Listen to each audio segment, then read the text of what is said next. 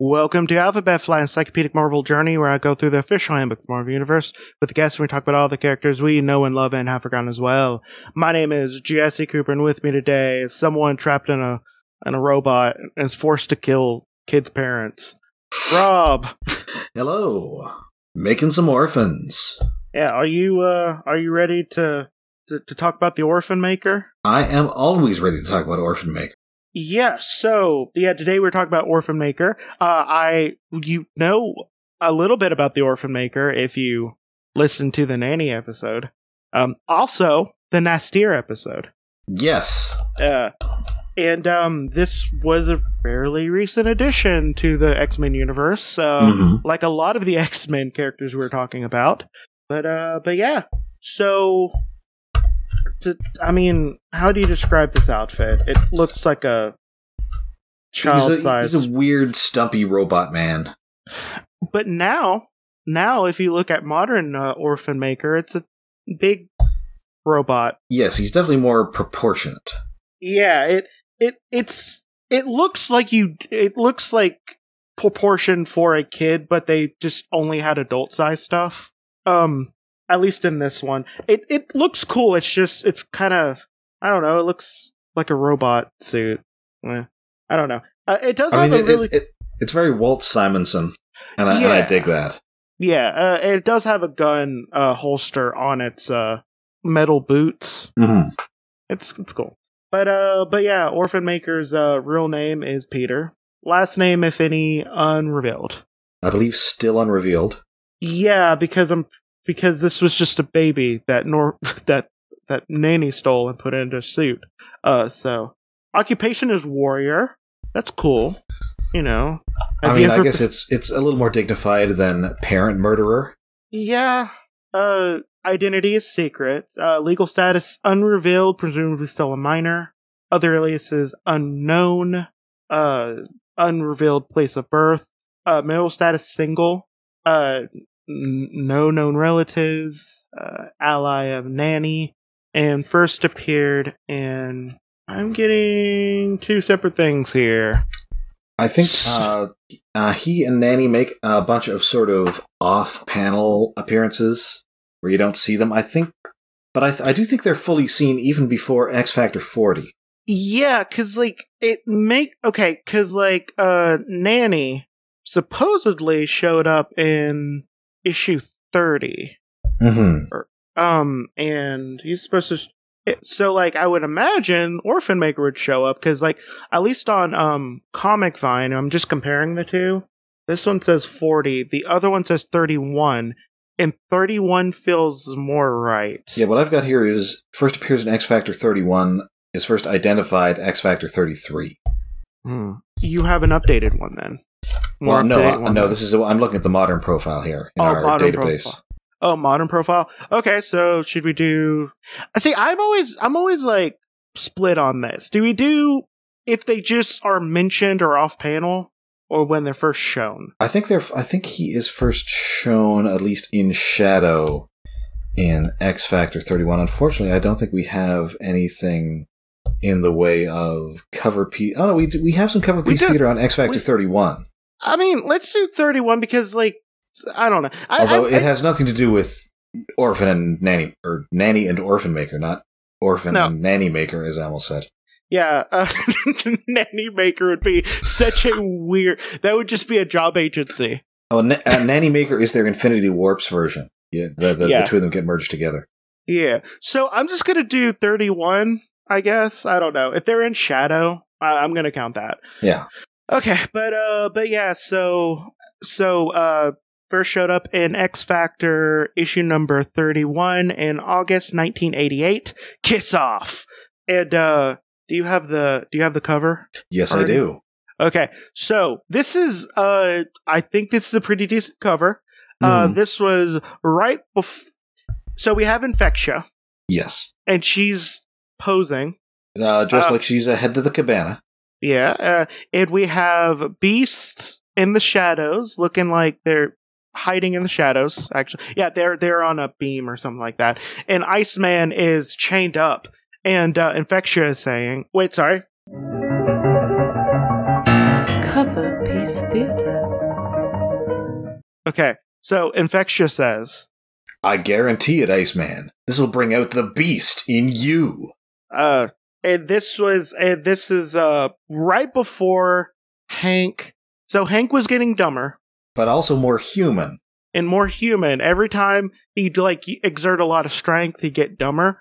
Right. And this was like he was about to get the dumbest ever. Here. Yes. So he did a face dive before Infectia could kiss Iceman, and then that cured him.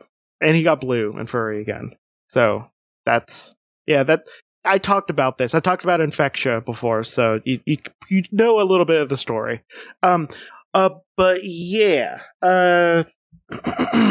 So Orphan Maker, whose real name appears to be Peter, was rescued by the cyborg he calls Nanny from captivity from the mysterious mastermind Mr. Sinister. Who was still very mysterious at the time. Yeah, now he's just out and proud. Like, he's just all over the place. Just a deranged Victorian geneticist who loves his cape. Yep. Really obsessed with two families. Like, so obsessed. Oh, yes. Like, he ships them, as they say.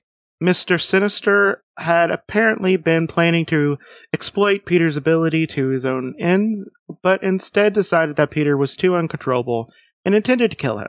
If Peter possessed any active or latent supreme powers, they have yet been revealed, but Peter had commented that Nanny found a way to keep me from growing into what I could have become, and is not known exactly what Peter meant by this statement. I would say he was a child, and he was probably repeating things that Sinister said and came to a conclusion. I think we have found out, because he's currently appearing in that Hellion series. Yes. That Peter has some sort of mutant power that is, in fact, extremely dangerous. Yeah, I don't remember if they showed it, though. No, they haven't told us what it is yet. Yeah, so it's been a secret since the Reagan administration. Yeah, it's been a secret for a long time, for almost 30 years now. Yes. So, but yeah, so Peter became first of the lost boys and girls that Nanny rescued. Nanny believes that it is up to her to save mutant children from the dangers that face them in today's world. She made Peter her assistant in this task by outfitting him with armored battle suit and weaponry, and sending him to abduct mutant children and battle anyone who opposes Nanny. It is a standard procedure for Peter to kill the parents of the children he abducts, hence, Nanny gave him the alias Orphan Maker. Now, I would say Nanny is the embodiment of hell is paved with good intentions. Oh yeah, she's mad crazy, and she's stuck inside a big Easter egg. Yeah. And she's not even that tall. She's a tiny woman. Well, I guess we don't know how folded up she is in there. Well, did we see her at all? Because we know she worked very for briefly Sinister, from behind. The right. Yeah, because she worked for the right for a little bit. And when she realized what was happening, be like, nah, I'm not doing this. And also, we don't actually know how old Peter is. He's got the speech patterns of a child, so he might actually be a child under there, or he might be a full-grown man with the mentality of a child, which is much creepier. Yeah, but I would say both are creepy because both are creepy. Yeah, just the whole thing with Orphan Maker and the Nanny is just real weird. So I would say I don't know. It's unsettling, at least. In the course of aiding Nanny, the Orphan Maker had clashed with members of the Avengers, Fantastic Four, X-Factor, and the X-Men. And Orphan Maker speaks and acts like a small child, but hence he had not yet been depicted without his suit of armor. It is unclear whether he's actually a small child within a battlesuit or an adult who has a child emotional and intellectual level. And And I think we still don't know. No. Yeah. That is probably going to be revealed in Hellions at some point. But, yeah. That's about it for him. We don't know what he looks like or his height and weight, and his powers are that he's a guy in a big battle suit. Yeah. And as I say, battle suits are like magic. You can do whatever you want with them. Yep. So, yep. So apparently, it's 7.5 foot tall. So, and everything else is unrevealed. We don't know how strong they are. Right now we don't know if they have superhuman powers. We do know, but we don't know what they are. But, yeah, it's an armored battle suit. And, yeah, kid or an adult with a kid's mind with guns. So, yeah, that's Orphan Maker. Unless you want to add more stuff to it. I know that they appeared some more in the 90s, right? Oh, yeah. I think they appeared a bunch of times in Generation X. They appeared in Slingers. They're always sort of bouncing around the X books. Yeah. And, they're not, okay, so they're not in a lot compared to other X-Men characters, but they do show up a lot for side X-Men characters. Yes. And also they are both regulars in the Zeb Wells Steven Segovia book Hellions, which I strongly recommend checking out. It is great. Yeah, and I want to just let Havoc get his doctorate. Why does he keep on volunteering for things? He needs to stop volunteering for things. I mean, he probably deep down really doesn't want that doctorate. But he should get it, though. I mean, he should, but, Him and Polaris, they can just get their geography doctorate, a geology doctorate, and, then do stuff. Hey, he was just voted into she was just voted onto the X-Men. I'm gonna be upfront with you. Mm. A little upset about that. Really rooting for Tempo? Well, I was rooting for Boom Boom, but I like Boom Boom more. But Polaris was an X Factor, and she was great at it. But well, that book was ending anyway, so I know, but still, keep the team together. But whatever. Gotta bail. Book's getting canceled. But whatever.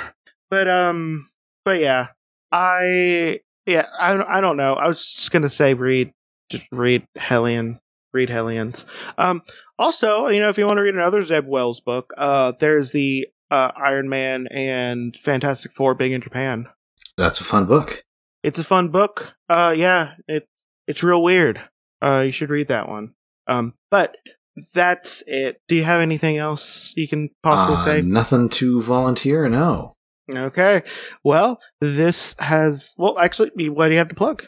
All right. So I'm on the Marvel research team. We do various handbooks and research projects. And I'm also on Twitter at RulerBulon with weird Marvel trivia every day. Plus, I am also on a Transformers podcast, Stasis Pod, and we're currently going episode by episode through the second season of Transformers Rescue Bots. So, my name is Jesse. I have another podcast called Into Riverdale, where I talk with my friend Daniel about an episode of Riverdale each episode. And, I don't know, it's fun. If you like Riverdale, or if you don't like it and you just think it's a bad show, you can also listen to it. Yeah, I think I'm just gonna... I definitely like to listen to a couple episodes after I get super high on Jingle Jangle. Yeah, I like Fizzle Rocks a little bit more, but that show is so bad and great at the same time. But yeah, if you want to support me monetarily, you can always go to patreon.com/alphabetflight. If you want to see the things that we are talking about, you can always go to @alphabetflight on Twitter and Instagram. And if you just feel like it, you can tell a friend or rate, review, subscribe on your podcatcher of choice. This has been Alphabet Flight, and may Khonshu protect you through all of your night travels. Good night. Good night.